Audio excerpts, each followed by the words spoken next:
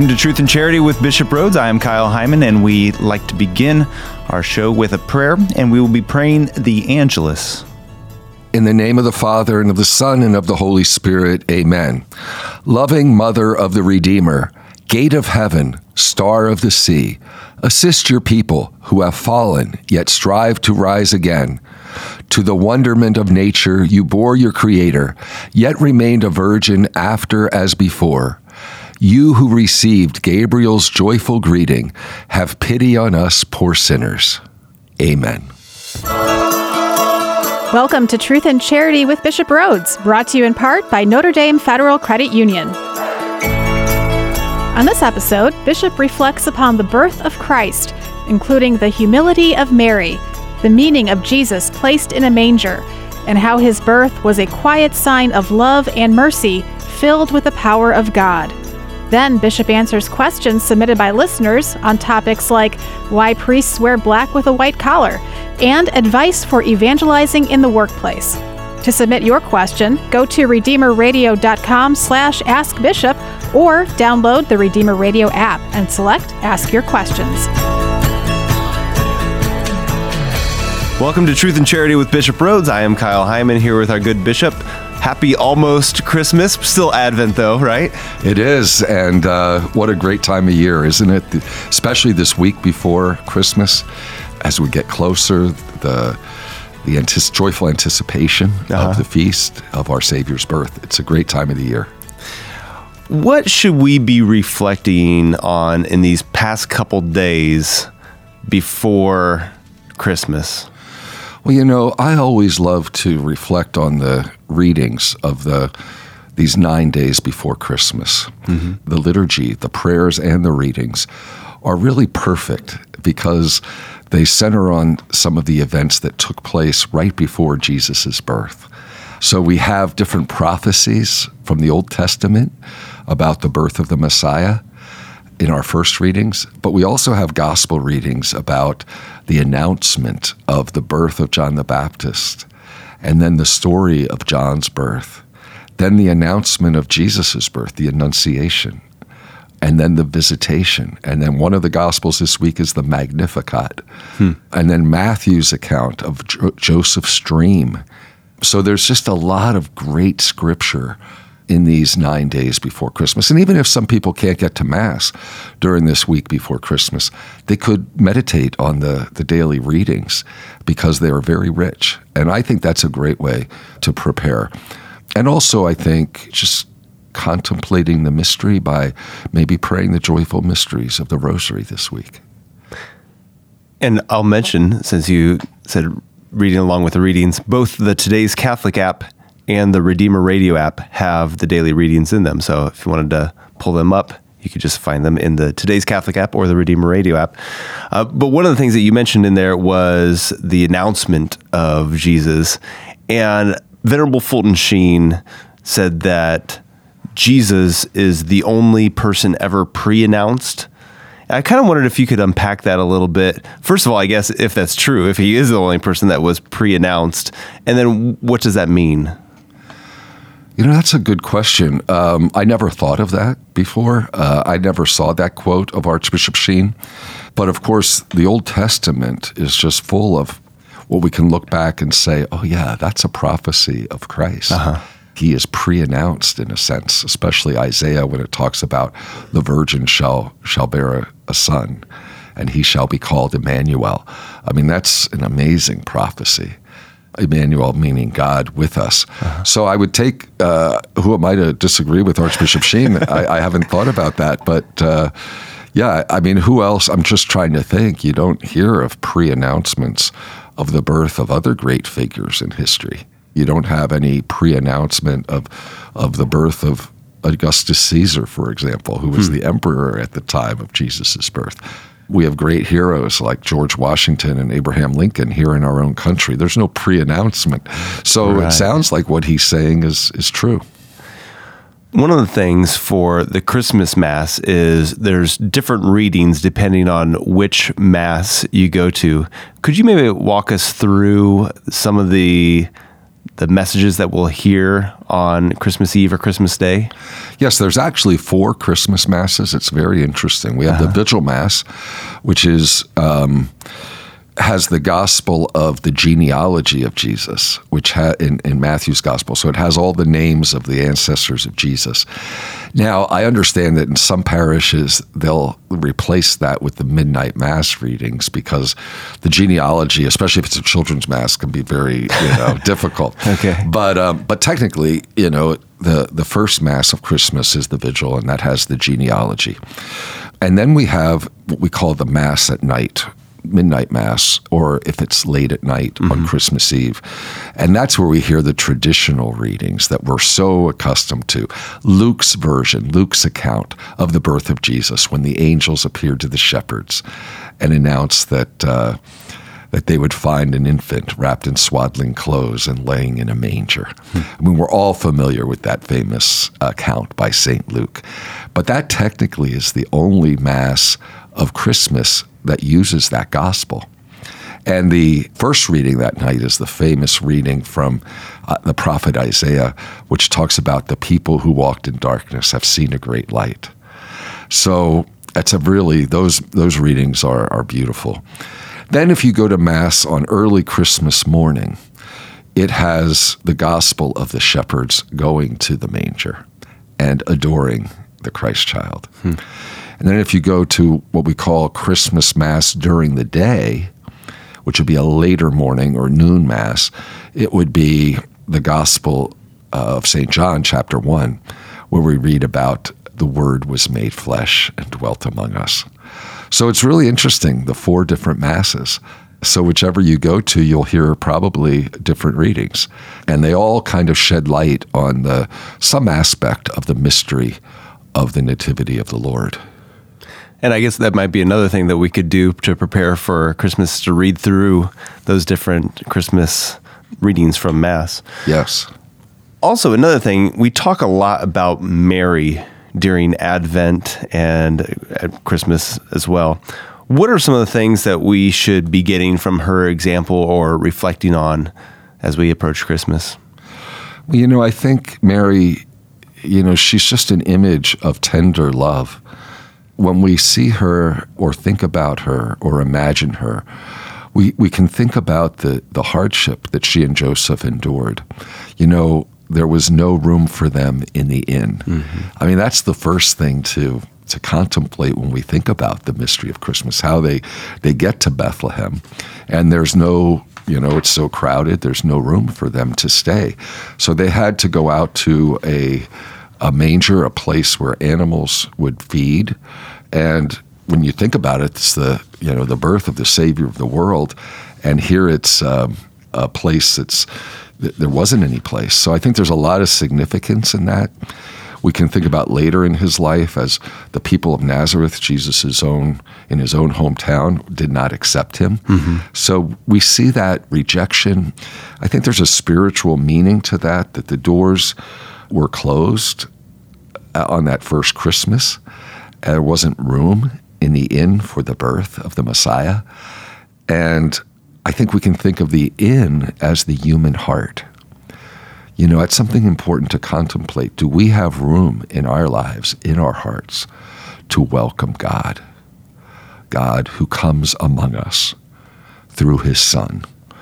Because we're all free, and in freedom we can open or close the door of our heart to God who comes to us as a tiny baby. I mean, it's an amazing thing. So we can ask ourselves, what would we have done if Joseph knocked at our door that first Christmas Eve? Would we receive Jesus? But the more important question is, do we make room for Jesus now in our lives? Do we make time for him? Or do we turn God away sometimes? Where we're so focused on ourselves or our own plans and purposes that we forget about God. We can become so full of ourselves that there's no room left for God. Of course, we make room for God when we pray, when we go to Mass. We make room for God when we see his face in the poor and in the homeless, in the immigrant. in the sick and the suffering. That's how we make room for God. So I think one of the things at Christmas is to be renewed in our faith, that we make room for God within ourselves, and that we recognize him in children, unborn children, in born children, in the suffering, in the abandoned, in the poor of this world. And then to recognize Jesus also in the sacred host, in the Holy Eucharist. He came humbly 2,000 years ago, born in a trough where animals ate. He comes to us humbly still, under the forms of bread and wine, as food for our souls. And we're not worthy to receive him. We're not worthy, as we say before we receive communion, that he come under our roof. But he comes to us in this very humble way. He came with humility to Bethlehem. Getting back to the Blessed Virgin Mary, I mean, she's Our Lady of Humility. I mean, she humbly opened her heart to God at the Annunciation. But she welcomed her son into the world at first Christmas, even amidst the hardship and the poverty of his birth in a manger. So Mary is always the model for us of this humble opening ourselves to God's word in our lives, to God himself. As you explain all of those details that we hear, not just every year, but I feel like it's a common message of the story of the Nativity and the rejection and the birth in a manger. It almost becomes kind of cliche and ordinary, although it was such an extraordinary adventure. I can imagine having children of my own and not having to give birth to them myself, but like that whole process is such a kind of a crazy event. And knowing that God could have come into the world in any form that he desired, in any circumstances that he desired, we have to imagine that there is a lesson in all of those details for us. It wasn't just some kind of random coincidence that this is how it happened, that there was no room at the inn. So all of those details matter, and we should be reflecting on those and how it impacts us and what we are to learn from it. You're right, and I think of the angels and the incredible news that they communicated to the shepherds. They spoke about a sign, the sign of the birth of the Savior. And this is a sign that's been given to us. It's God's sign when you think about it. What did the angels say? And this will be a sign for you. You will find an infant wrapped in swaddling clothes and lying in a manger. That's God's sign. What is his sign? It's simplicity. It's humility. He comes to us in poverty, in a manger where animals ate. So it's the Son of God. His eternal glory, his divine glory is hidden beneath the poverty of a child wrapped in swaddling clothes and lying in a manger. So there's nothing of outward splendor or magnificence in this. It's not extraordinary. This is God's sign, the infant lying in a manger. And that sign is valid for us today. It's not just something of 2,000 years ago. It's a sign of hope for us today, of hope for the whole human family. And I say it's a sign of peace. When you think of a little child, a sign of peace for those who are suffering from conflicts of every kind throughout the world. Here we have the Prince of Peace. And it's a sign of freedom for the poor and the oppressed. It's a sign of mercy for those who are caught up in the vicious cycle of sin. And it's a sign of love and consolation for those who are feeling lonely and abandoned. So this fragile sign, this humble sign, quiet sign, is something that's filled with the power of God, who out of love became man. It kind of turns the values of the world upside down when you think about it. I mean, this is God's power. It's the power of love, of God who humbles himself in this incredible way becoming a little infant. That's the mystery of Christmas that we should be contemplating. So some of the commercialization of this feast is kind of the opposite of what it's all about. Yeah. When you think about it. I'm not saying that everything, all the celebrations, they're fine. Mm-hmm. But if we lose the spiritual significance and we get caught up in all the material aspects of this feast, we lose the central message. So that's important, I think, in these days before Christmas, to keep the real meaning, true meaning of Christmas at the forefront. God becoming man, God becoming an infant, shows us clearly that God is love. And there's a connection between this mystery of God becoming man, the Word becoming flesh, the incarnation, and the Holy Trinity. When you think about it, God is love, as St. John teaches us, a communion of love. We can say God's a family, Father, Son, and Holy Spirit. This gets to the very essence of Christianity, the incarnation and the Trinity. There's no other religion, no other philosophy that has this belief. No one could ever imagine that, first of all, that God is love. And we know that love as the Blessed Trinity. And then that startling affirmation that the only begotten Son of God, born of the Father before all ages, as we say in the Creed, in the Nicene Creed, came down from heaven. Now, we say that so often, we probably aren't amazed at it. But there is, I would call this amazement about the incarnation, about the mystery of Christmas that we should have. We can think of how amazed the shepherds were. But it's something that is so amazing when we step back and we start thinking about it. And when we pray or recite the Nicene Creed, the Church asks us to bow at certain words. Actually, on Christmas, we're supposed to genuflect when we profess, and by the Holy Spirit was incarnate of the Virgin Mary and became man. We bow or genuflect when we say those words because they are amazing words. So that's something I think for us to think about in these days before Christmas. God isn't, as in some religions or philosophies, God is a distant reality. God is a reality known only from afar, but not for Christianity.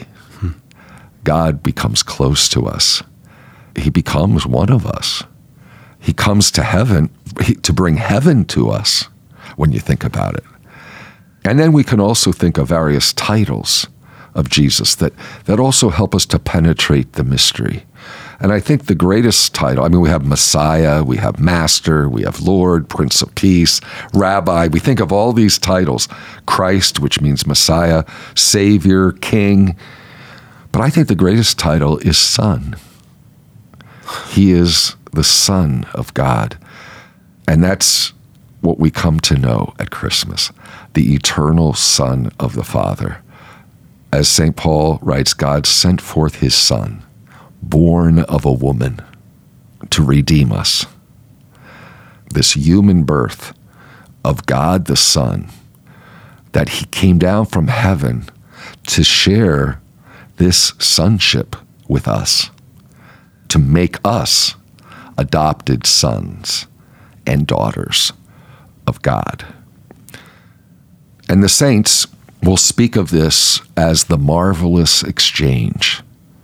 That's a beautiful expression, this marvelous exchange, that God assumed our human nature in order to give us his divine nature. We become sons in the Son. In a word, what is that? It's salvation.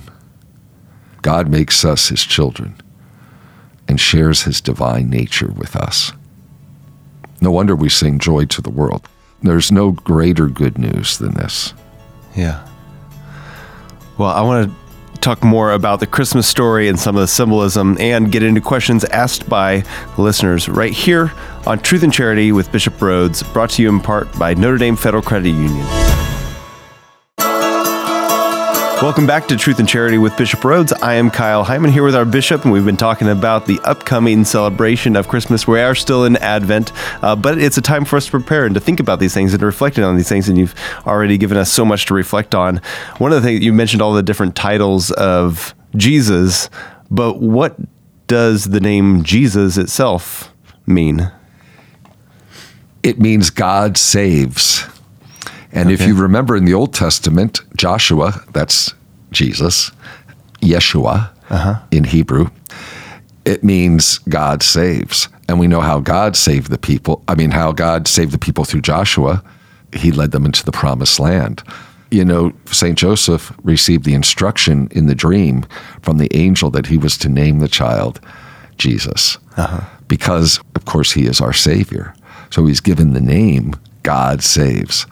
And of course, it's a salvation much greater than what the Israelite people experienced when they entered the promised land under the leadership of Joshua.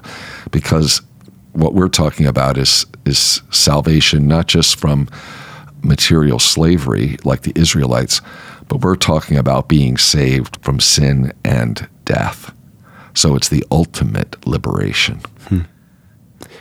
Another thing that we've mentioned a lot of different symbolism of Christmas. Another one is the light of the world, the light coming to the world, into the darkness. A lot of that symbolism, light and dark. Sometimes at midnight mass, do they do the candles? No, that's at Easter Vigil. Okay. But there's a lot of candles usually at at Christmas Eve, midnight mass. A lot of candles are lit. They light if there's some Christmas trees in the church, they're lit. Right, yeah. But no, it's a very important, because Christmas is a mystery of light. And every midnight mass, every Christmas Eve mass at night, we hear that famous reading from Isaiah where he wrote, "The people who walked in darkness have seen a great light. Okay. Upon those who dwelt in the land of gloom, a light has shone." And it's in the dark of night that the shepherds were watching over their flock on the hills outside Bethlehem. And it was in the darkness that a great light penetrated the area, because as we read in Luke's gospel, the angel of the Lord appeared to them, and the glory of the Lord shone around them. And the angel announced to them the birth of the Savior. And as we know, after they received that announcement, when the angel said, "For today in the city of David, a Savior has been born for you, who is Christ and Lord," what did they do? They ran to the manger, and they adored the Christ child, the newborn King. So we could say that the darkness in their lives evaporated when they encountered the light of the world, an infant wrapped in swaddling clothes and lying in a manger. So all through history, there's been darkness, and there's darkness today, the darkness of sin all around us, and sometimes darkness within us. And there's so much sin, there's so much suffering. There's hatred, there's violence, there's despair, there's death. And yet, Christmas gives us hope in the midst of all this darkness. We're reminded of the truth that the people who walked in darkness have seen a great light. So we can be enlightened by this. We're enlightened by our faith. We're reminded of this tradition of Christ as our light, who illumines the darkness, who overcomes sin and defeats death just by Christmas lights. I think we're also used to Christmas lights, but why are lights an important part of our Christmas decorations? We should really think about that. The true meaning is the light of God. It's the light that shatters the darkness of sin in our lives. But we have to be careful not to push the light of God into the shadows by a worldliness that can kidnap Christmas. And I think it was Pope Francis who said Christmas is kidnapped when it becomes a self-centered holiday, where we put ourselves at the center rather than Jesus.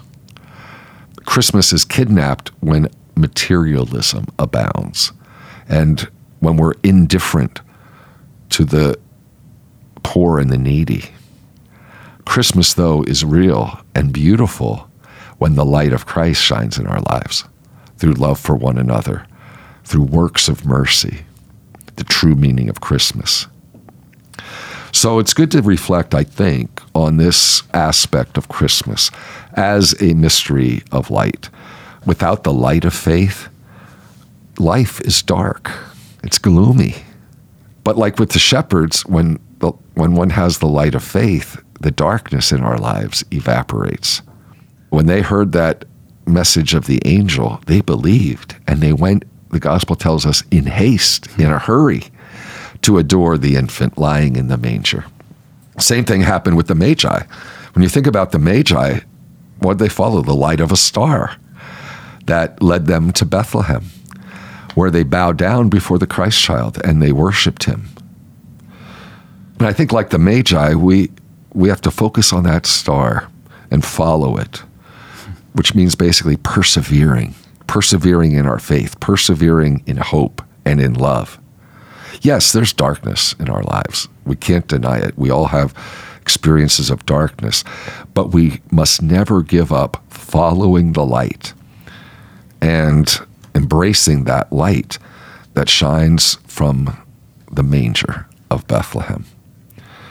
Our life has changed when we do so. The light of Christ then shows us the way to journey through our life. It shows us how to live, not only by the 10 Commandments which God gave to his people in the Old Testament, but by the light of the gospel, the light of the Beatitudes, for example, that Jesus preached in the Sermon on the Mount.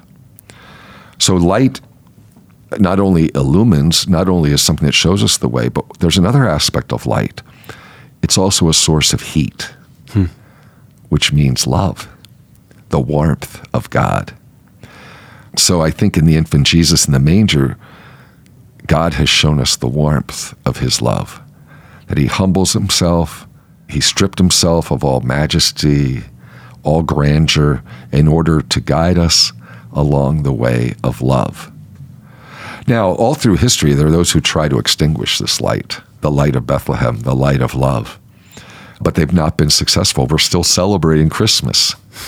I always remember, and I might have said this on the radio before, on Redeemer Radio, that the words of St. Edith Stein, St. Benedicta of the Cross at Auschwitz, where she was put to death, she said that the Star of Bethlehem even shone in that place of the most horrible evil, in Auschwitz. And really, throughout history, the light of Bethlehem has shown wherever people have put their faith in that child born in the manger. Because what happens? When we put our faith in that child in the manger, charity springs forth. Charity towards others, loving concern for the weak and the suffering, and even forgiveness for those who've hurt us or offended us. When we look at the lives of the saints, we see this. They all bore that light of Christ. Everyone from St. Paul to St. Augustine, from St. Francis and St. Clare, St. Francis Xavier, the missionary, and St. Teresa of Avila, more recent saints like John Paul II and Mother Teresa of Calcutta. We see in all of them this flood of goodness, this path of light that shows us that it still shines, that this light of Bethlehem still shines when the followers of Christ live as children of the light, which is our vocation. So we're called, I think, at Christmas to join that army of saints on that path of light, that path of love. And that light we're called to spread, that light that dispels the darkness of the world. Such an easy thing for me to visualize, the adding light to dark areas and how it gives you clarity. And there's just so many things that you can unpack with that. I think it's a really helpful analogy. Another thing that people might hear at the Christmas masses, depending on which mass you go to, is from the Gospel according to Luke, where it says that Mary gave birth to her firstborn son. I was kind of wondering if you could help clarify. People might think, wait a minute, we say that Jesus didn't have any brothers or sisters, but now they're saying he was the firstborn son, so there obviously must have been other children after him if he's the firstborn. Yeah, but really the designation of the firstborn son was applied to the firstborn, whether there were any subsequent children born or not. Okay. That one is the firstborn, even if there's no others. And that was typical. We have other examples in writings, ancient writings, where they speak of the firstborn son, but there were no other children. So one shouldn't necessarily interpret firstborn son to mean that there were subsequent children. And why would you even mention it then? Why would you say firstborn son? Because it has special significance in the Jewish faith. The firstborn son, first of all, received an inheritance and a blessing. And the divine commandment after the Exodus was that the firstborn son be offered to the Lord and redeemed back, because God had spared the firstborn sons of Israel when he destroyed the firstborn sons of the Egyptians. So we can see why they would speak of Jesus as Mary's firstborn son, because the firstborn son in any Jewish family was to be offered to the Lord. And there were many others who only had one child, and yet they would call, if it was a boy, the firstborn son. Sure. Yeah. Sure. All right. Well, if you have any questions, you can ask them for Bishop. You can ask it by going to redeemerradio.com/askbishop. You can call or text the Holy Cross College text line at 260-436-9598. And coming up, we have questions about priests wearing black. That one comes from Father Nathan Maskell. A question about Catholic burials and more on Truth and Charity with Bishop Rhoades, brought to you in part by Notre Dame Federal Credit Union. Welcome back to Truth and Charity with Bishop Rhoades. I am Kyle Hyman here with our bishop, and I am asking the questions that you have submitted for Bishop to respond to. And we got a question from Father Nathan Maskell from Holy Family Parish in South Bend, who claims that this is from somebody from the Holy Family second grade class. Okay. Said, why do priests wear black with a white collar? Why does a priest wear a white alb during Mass? Two good questions. There's a whole development through history of clerical garb. Okay. And I won't get through all that because it's pretty technical and all kinds of things. But certainly by the Middle Ages, priests were wearing cassocks. And as it moved into the Renaissance, there was all kinds of colorful, rich, ornamented clothing that people would wear. But the church did not want to go in that direction. The church wanted the clergy to be dressed in a very simple and kind of poor way, and not flashy. So the color black basically is a color of mourning. You know, even today, some people, when they go to a funeral, will wear black.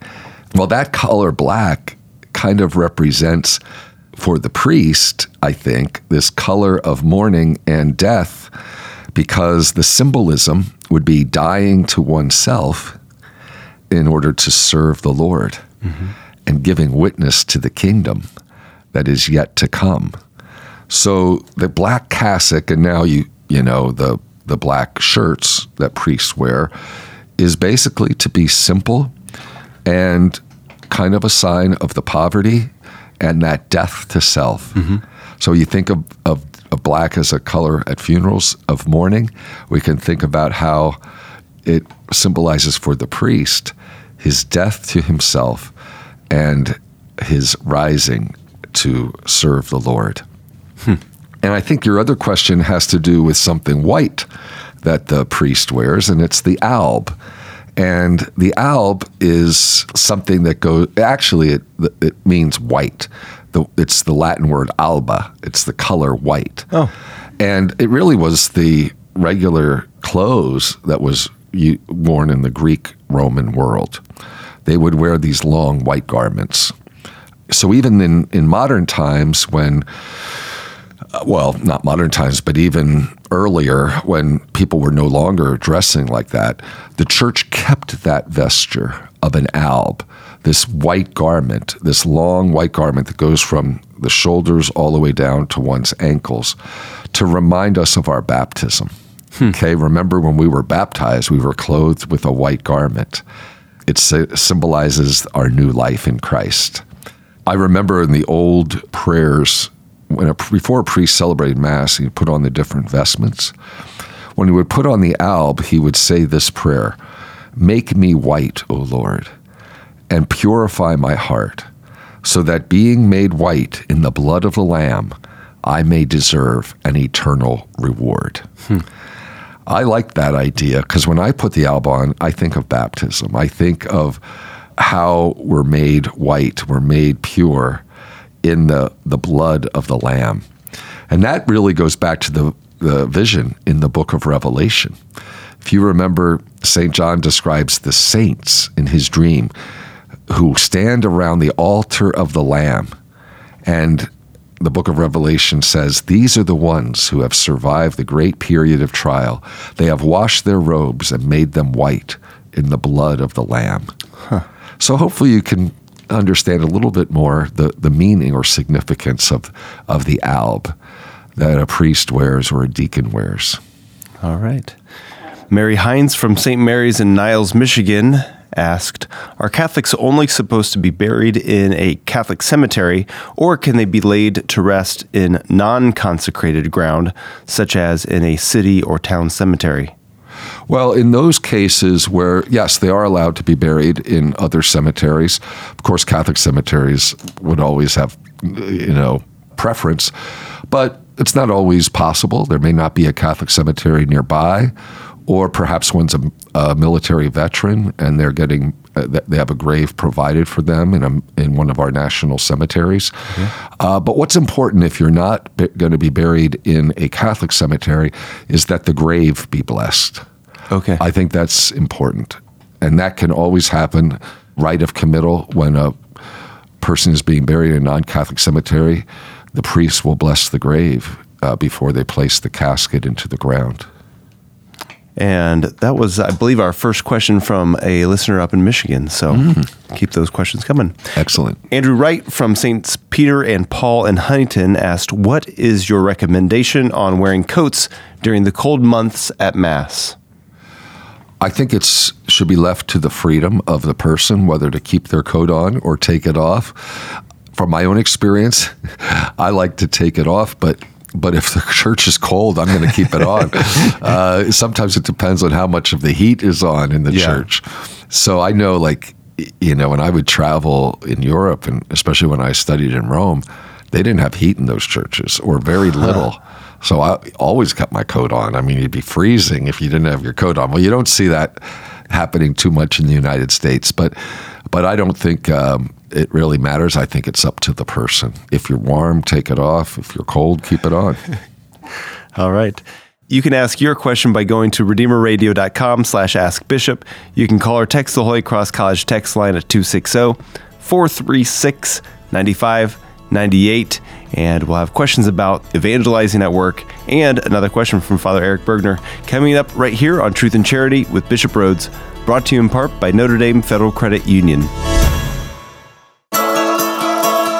Welcome back to Truth and Charity with Bishop Rhoades. I am Kyle Hyman, asking questions that you've submitted for Bishop to answer. And Cecilia Hess asked, does Bishop have any advice for people who work in corporate offices who are seeking to evangelize coworkers? Technically, it's not allowed, so it would have to be pretty subtle. Yeah, I agree. I mean, I think the best form of evangelization is always our witness. Mm-hmm. I think it was St. Francis who said, preach only when necessary, or how did he say it? Preach the gospel at all times, so when necessary, use words. Very good, Kyle. Thank you for helping me. I was struggling there. Yeah, so I think in a corporate office, and even outside a corporate office, it's our lives that proclaim the gospel, living the Beatitudes, being patient, just living the virtues. Mm-hmm. But there might be times where there is a possibility of actually talking about the Lord Jesus and sharing our faith. It could be perhaps in a situation where an issue may arise, that someone may ask a question about one's Catholic faith. That's a real opening. or there might be some moral issue that's being discussed. I think the important thing is we don't proselytize. We don't put down other faiths. We don't try to force our beliefs on others. But we can propose them, propose Christianity, propose Catholicism. But I think in a corporate office, it would probably be frowned upon to be, trying to convert people. But I think there's, again, one's own good example. That means if there's, people telling dirty jokes or something, you don't participate in it. You don't laugh. If some people are criticizing or putting other people down, you don't share in that. You might even offer a word of fraternal correction. Now, they may say, oh, he's acting holier than thou. But being an authentic disciple at work and in the office, that's a means of evangelization. It could be a very powerful means. Even the kindness that one shows to coworkers, concern for coworkers, I think is what attracts most people, will attract many, many people to the Lord. All right. Cecilia also asked, I feel that catechesis for adults is incredibly important. What kinds of programs is the diocese looking to add? Wow, that's a good question, Cecilia. I agree with you. We need adult catechesis. And a lot of adult Catholics are interested in learning more about the faith. One of the secretariats in our diocese is the Secretariat for Evangelization and Discipleship. So adult faith formation and adult catechesis really comes under the umbrella of that secretariat. And they have a lot of initiatives. Deacon Fred Everett's the head of that secretariat, and he has a wonderful staff. And they do have catechetical and formation experiences for adults. One of them that's really grown in popularity is the Alpha program you may have heard of, an Alpha for Catholics. It's kind of a evangelization program. It's kind of the basics of the faith, encountering Jesus. But then there's other things that are yet more in depth with the teachings of the church, like our Education for Ministry program. We have a lot of Catholic adults in our diocese who've gone through this 2-year program. We're currently expanding it so that not only people who are involved in particular ministries can attend it, but it can be open to others who are interested. So the goal really is that not only on the diocesan level, but on the parish level, that there be opportunities for our adults to grow in their knowledge of the faith, and not only their intellectual knowledge, but also in their relationship with Christ. So you have things like Christ Renews His Parish, or other movements that have a catechetical dimension to them, but are also deeply personal and have to do with a whole way of life and spirituality as well. Well, our final question is from Father Eric Bergner from St. Pius X in Granger. He said, do you have a favorite type of music? Do you have a favorite song? I think I might have mentioned on this show before, I like a lot of 60s and 70s music. That's when I was in school, but that's a lot of fun for me. It brings back a lot of good memories when I listen to it. But I also like, even at this time of year, I love Christmas music. Yeah. I really do. It's so uplifting. I like classical music too. Around this time of year, I love to listen to Handel's Messiah. Okay. But you know what? I can't pick one song. That'd be hard for me.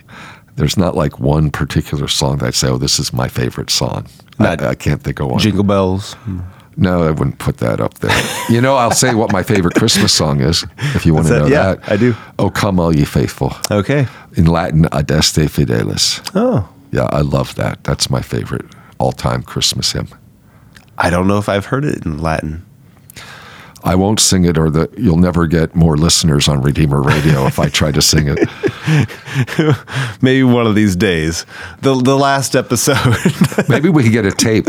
Or why don't you sing it? You have a good voice, but you don't know the Latin. If I gave you the text, would you be able to pronounce it correctly? Nope. Not even I close. could teach you that. That'll be a whole episode. You teach me Latin. All right. Well, thank you so much again, Bishop, for joining us for another episode of Truth and Charity and sharing some of your wisdom with us. Could we get your Episcopal blessing before we go? May the Lord bless you with His peace and His love during this holy season. And may the blessing of Almighty God, the Father and the Son and the Holy Spirit come upon you and remain with you forever. Amen. Thank you, Bishop. You're welcome. Truth and Charity with Bishop Rhoades is brought to you in part by Notre Dame Federal Credit Union.